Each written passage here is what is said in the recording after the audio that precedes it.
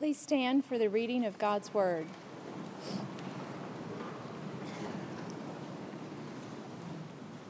From Matthew 26:36 through 56. Then Jesus went with them to a place called Gethsemane, and he said to his disciples, It's not picking you up. I see. Shall I start over? Yeah. Sorry. Then Jesus went with them to a place called Gethsemane, and he said to his disciples, "Sit here while I go over there and pray." And taking with him Peter and the two sons of Zebedee, he began to be sorrowful and troubled. Then he said to them, "My soul is very sorrowful, even to death. Remain here and watch with me." And going a little farther, he fell on his face and prayed, saying, "My Father, if it be possible, let this cup pass from me. Nevertheless, not as I will, but as you will." And he came to the disciples and found them sleeping. And he said to Peter, "So could you not watch with me 1 hour?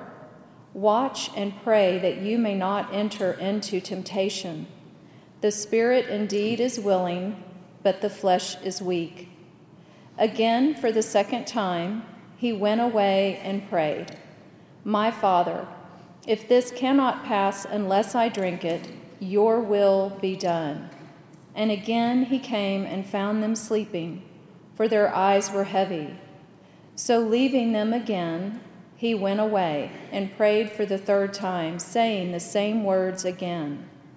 Then he came to the disciples and said to them, "Sleep and take your rest later on. See, the hour is at hand, and the Son of Man is betrayed into the hands of sinners. Rise, let us be going. See, my betrayer is at hand."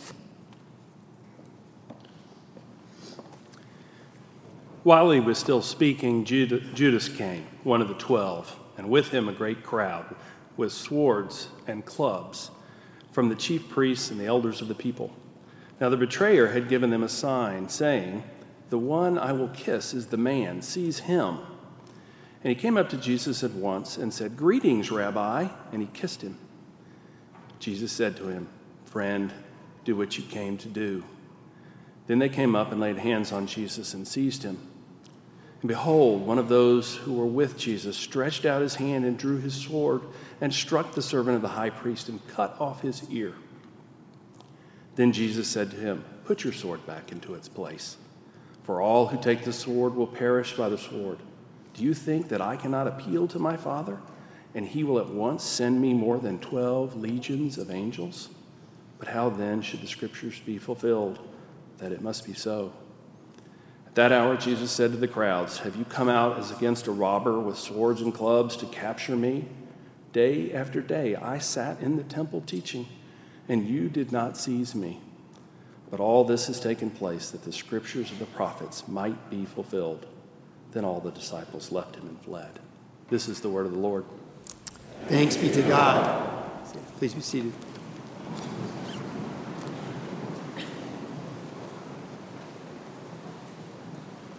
Father in heaven, we thank you so much for your holy word.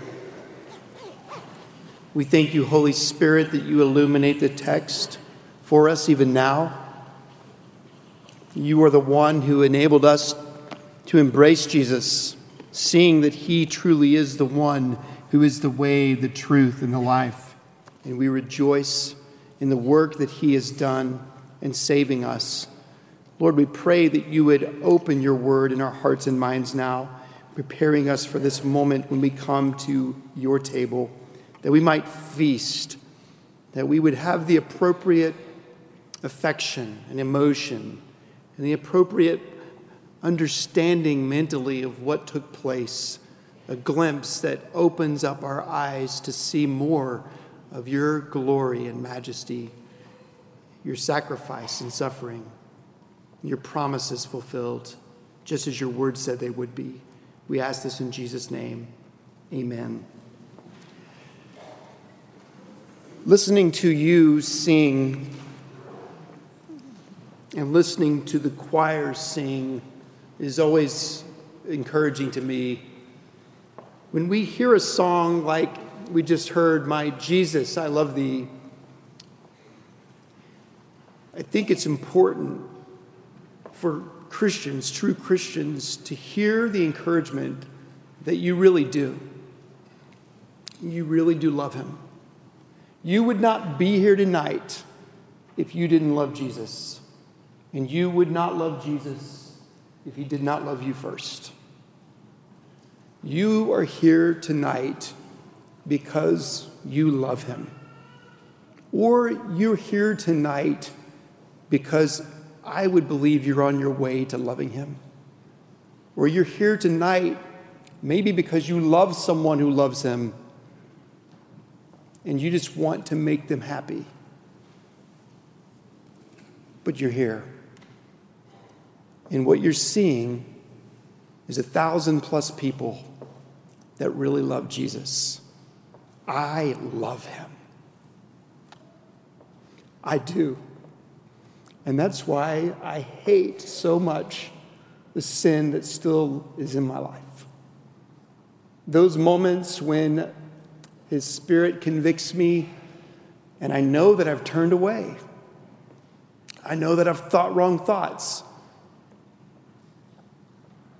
said wrong things, failed to do things I should do. And every one of us in Christ knows that feeling. Tonight we come to a text that is so important. James Montgomery Boyce, in quoting one commentator, said that this text should be approached with God's people coming on their knees every time they come to it. Because what we are witnessing is our Savior alone. And he is with people who really love him. And he's with an individual that it looked like he loved him. And then he is with those people who hated him from the very beginning and are delighting that it's finally happening, that he's about to be arrested. And in this narrative, you see all the reasons why Jesus had to die. It's there in the eyes of every character in the verses you just heard. First, let's start with the eyes of the 11. Matthew tells us that the 11 had followed Jesus. Jesus knew what was coming. The hour had come. And as he's moving towards this garden, gardens are a significant part of history, the history of redemption. As he is heading towards this garden, he wants to be alone with the Father, but he wants the presence of his close friends too. He asks a couple of them to go a little further with them, and then Jesus begins to pray, and he actually prays the prayer that he taught his disciples to pray. Your will be done. 3 times. Your will be done. Your will be done. He asks the disciples to stay, and there we see their eyes. And how does Matthew and the other gospel writers describe them? Sleepy. Sleepy eyes. Why were their eyes sleepy? Well, first, because of ignorance. The disciples had heavy eyes because while they were so close to Jesus, they still were so clueless about what was happening. It was ignorance that led them to this place of just resting and not being and doing the very things that the Lord had told them to. In ignorance, they were oblivious to the significance of what was happening, the intensity and the urgency of all that was unfolding right before them. They could see Jesus. And Luke tells us Jesus was sweating blood. They could hear Jesus, and Jesus was saying, my soul is overwhelmed to the point of death. And yet, they slept. They failed to grasp the pain that was overwhelming Jesus.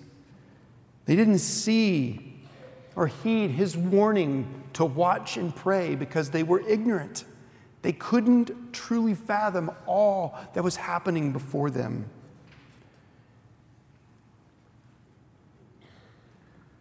They were also sleepy because of overconfidence.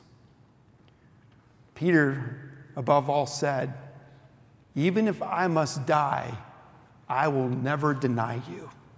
Even if all others fall away, not me."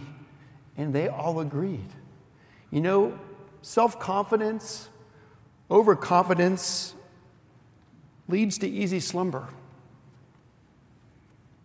There, in that moment, none of them were afraid that they would fall away. Even though the Lord of the universe, their teacher, the one that they saw tell the truth and the truth always happened, told them, "You will fall away. Stay awake, watch, unless you're overcome by temptation." Could not happen to us. And so they slept, ignorant and overconfident. But there's another reason. Luke tells us in his account of the narrative in Luke 22:45, he says that they slept because of sorrow, of grief. And we know their hearts were heavy.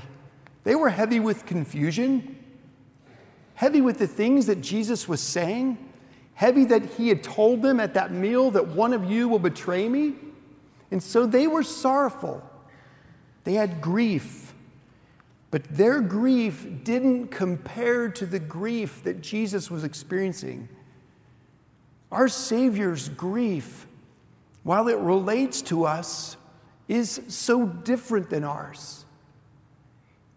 The only way we could even begin to comprehend, even at the smallest level, the grief of Christ would be for you to consider those moments in your life when your heart truly broke. Those moments in your life when you were betrayed. Those moments in your life when you were so afraid of what was coming and you knew it was going to come. And in this case, Jesus knows that the hour has come. And his heart is not just breaking because one of his disciples has betrayed him. He is about to take on the sin of the world, all of it. Every evil deed, every bitter thought, every form of rejection, every injustice, every murder, every war, all of it. Inside you, inside me, outside of us. And he was going to take on the perfect wrath of his Father, becoming sin, that we might live forever. They were ignorant to all that was happening. They were overconfident in their flesh, and they were under deep sorrow. But in the end, Jesus tells us why they slept. And these words from Jesus' mouth in the Greek, and it might not be that easy to see in the English, are actually very tender.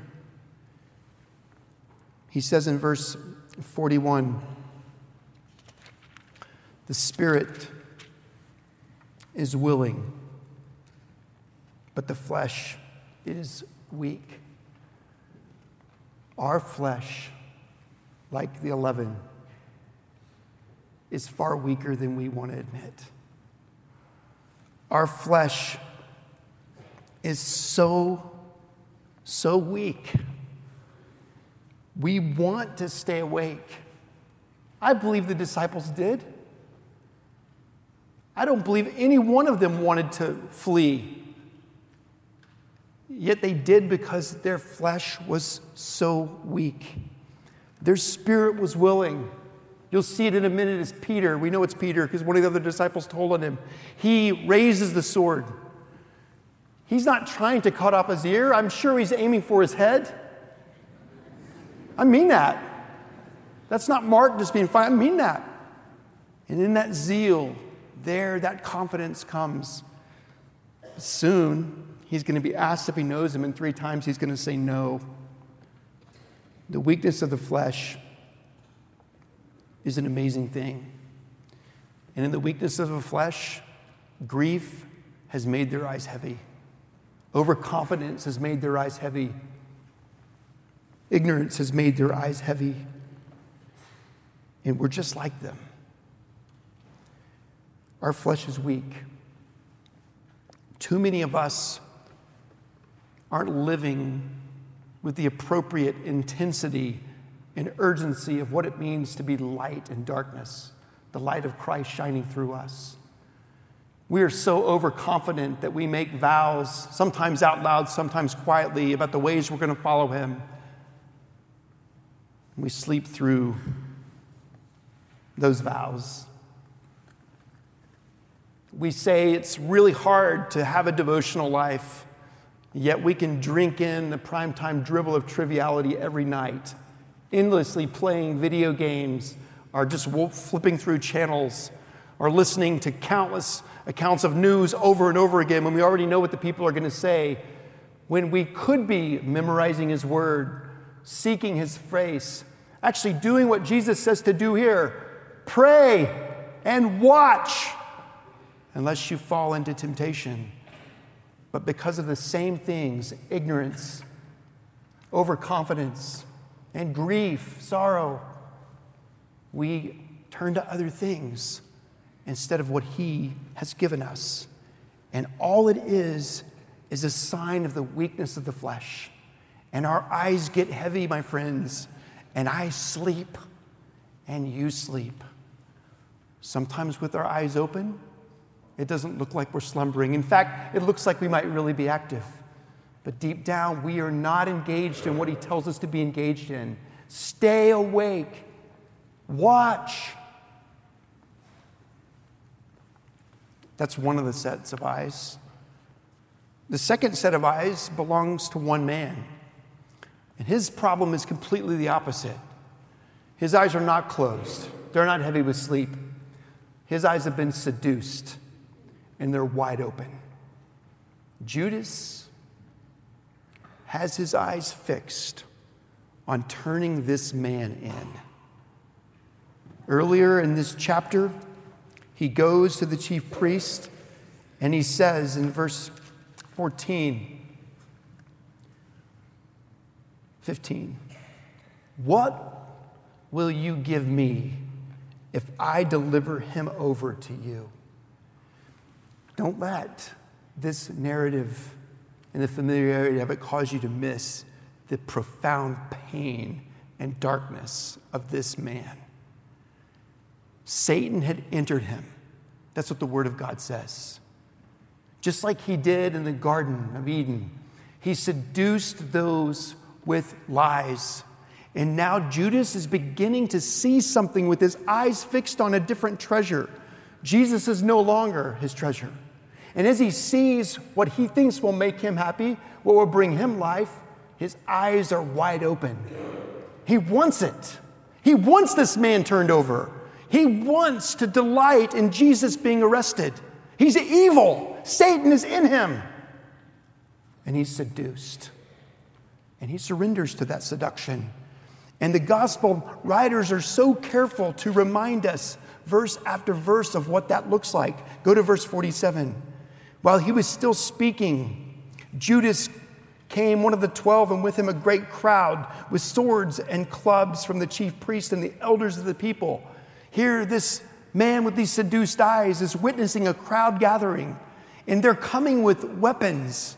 And they're coming with weapons against the very one who made the steel and the wood that they would use to form these weapons. In fact, he made the men carrying them. And the crowd comes, and they're moving towards our Savior. They're moving towards the one we thought was his friend. And then he says, "The one I will kiss is the man." Seize him. What was going on inside Judas? Well, he had been seduced. He surrendered to that seduction. And he came up to Jesus at once, and he said, "Greetings, Rabbi." It's really a lie. He was no longer his rabbi. And he kissed him, that intimate connection, so that those in the crowd, the religious leaders, could see that's the man in the midst of the darkness That's Jesus. Jesus said to him, "Friend, do what you came to do." And they did. And Judas witnessed it. They came up and laid hands on Jesus and seized him. Here, the eyes of man, seduced by an enemy, Satan, that says this is what will give you life. This material greed, this will give you life. This powerful position of turning someone, this will give you life. Like Judas, we all were born into a world seduced by the enemy, and were born enslaved to Satan. We weren't just bad. We weren't just spiritually sick. We were spiritually dead. Ephesians 2 is very clear on what that looks like. And then Jesus, because of his incredible grace, saves us. And between now and the moment in which we go into glory and see him face to face, that seducer, that liar, that deceiver continues to seek to take our eyes off of the one and only one who is the way, the truth, and the life, the only one that can give us life, the only one that can fulfill everything that we need, all of it. And he says, no, you need this too, or this instead of. The abundant life is not life just in Christ.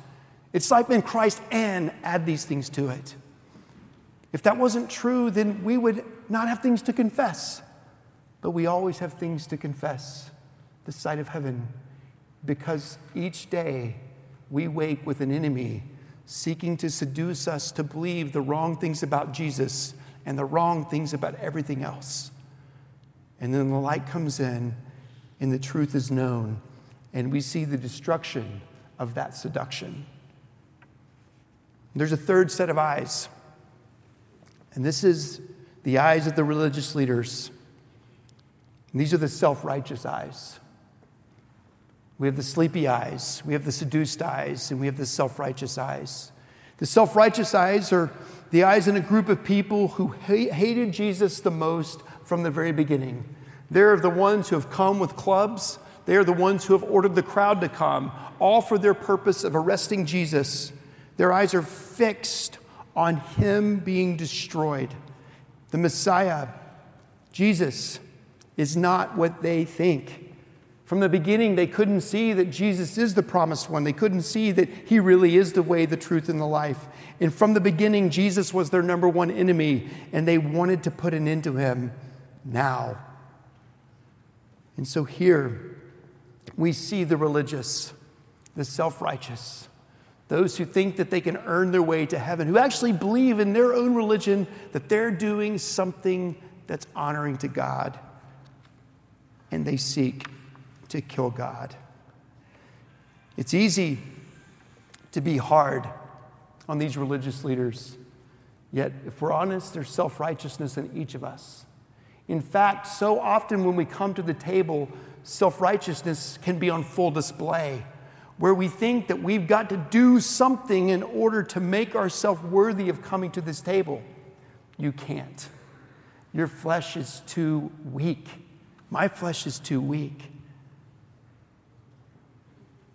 Self-righteousness is not what we're called to. Dependence on the Lord and Savior Jesus Christ alone is what we're called to. And so that's where we have to end.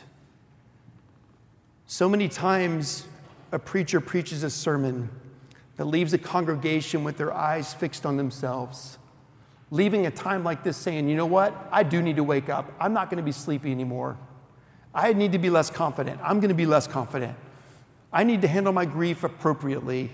My weakness of flesh, I'm going to deal with that. But the truth is, that seducer would love to seduce you with that message, because it keeps your eyes fixed on you and not on Jesus. The text for us is about the eyes of Christ. And where were they? Well, Jesus had his eyes fixed on the Father. His grief was way beyond any grief that any of us and all of us collectively could never even know. His grief is so great that he really is sweating blood. His grief is so great that it really is taking him to a place where his soul is overwhelmed to the point of death. And what is Jesus, God, man, doing? He's doing what he told the disciples to do. He's praying and he's watching. And as he prays to the Lord 3 times, he says, Father, if you are willing, take this cup from me. Because he knows what this cup means.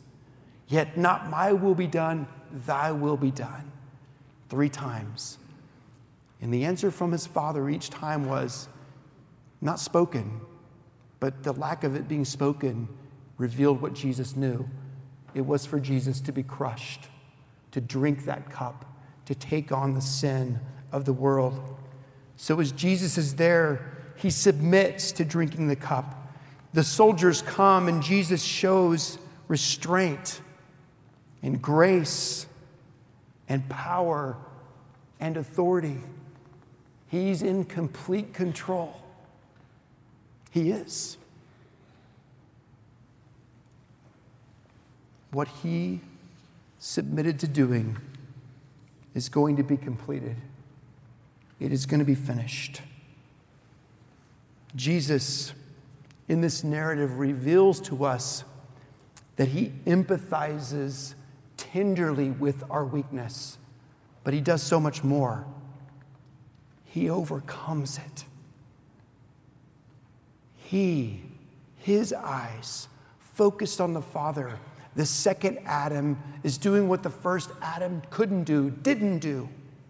And then Jesus, tested in that moment, remains fixed on his Father, and he fulfills what had to be fulfilled. And there in the garden, he suffers deep grief, deep sorrow, deep rejection. And the text ends by Matthew saying, then all the disciples left him and fled. They didn't want to. They loved him. But their flesh was so weak that in that moment, it felt like the right thing to do to run from that man. Jesus Christ alone goes to the cross, dies the death that we all deserve to die after living the life that none of us could live. So when we consider coming to the table, what should be going through our hearts and minds tonight? I shared this Sunday morning a hymn called Did Christ Over Sinners Weep? These are the first few lines. Did Christ over sinners weep, and shall our cheeks be dry? Let floods of penitential tears and grief burst forth from every eye. Behold, that means see. Behold the Son of God in tears. The angels wondering see. Hast thou no wonder, O my soul? He shed those tears for thee. You love him. You're on your way to loving him. Or maybe you don't. But for those who do, this table represents so clearly the love that came towards us first. Our flesh was never going to be strong enough. He empathized and did more by overcoming it. And so tonight, we come to see again, to remember again, that we were the ones who put him there. Our eyes in sleepiness, our eyes being seduced, our eyes overwhelmed by grief and turning to self, our eyes revealing the weakness of the flesh. Put him there. And knowing how great the agony would be to experience that suffering and the agony of his Father's wrath, our Savior, friend, Redeemer, King, the perfect man, prayed 3 times. Take this cup from me, yet not my will, but yours be done. And my friends, that Savior, the Savior, he did it. He did it, that all who would trust in him might live forever. So we come to this table, above all, full of gratitude, thankful for his faithfulness, thankful for the freedom that we have in Christ, grateful for the sacrifice that he endured perfectly, thankful for what we know happened on the cross, thankful that he is present with us. And as we come to this meal, it is meant to feed us. It is meant to open our eyes again to see anew the glory of this gospel. This meal is for Christians. It is for those who have admitted their absolute dependence on Jesus, who know that they are not saved any other way except by faith alone in Jesus Christ alone. If you have not yet professed faith in Jesus, this meal actually is not for you. And if you were to come and eat, you would drink judgment upon yourself. That's what the Word of God says. So this night, if that's the place you find yourself, I pray you'll just pause and ponder upon all that you've heard. But if it is for you, because you're in Christ, oh, my friends, come with joy in your heart and tears on your cheeks, a heart that is beating because he made it beat, with gratitude that says, Jesus, thank you. Thank you for loving me. I love you. Let's pray. Lord God Almighty, we are all over the pages of this narrative in one place or another. And our eyes, Lord Jesus, must be fixed on you. Lift them now, we ask, O Lord. Lift them that even as we hear and sing and recite the story of this incredible night, that something would begin to break loose inside us that reminds us of what it means to be the children of the living God, saved by the perfect blood and righteousness of our Savior, Jesus Christ. This we pray in his holy name. Amen.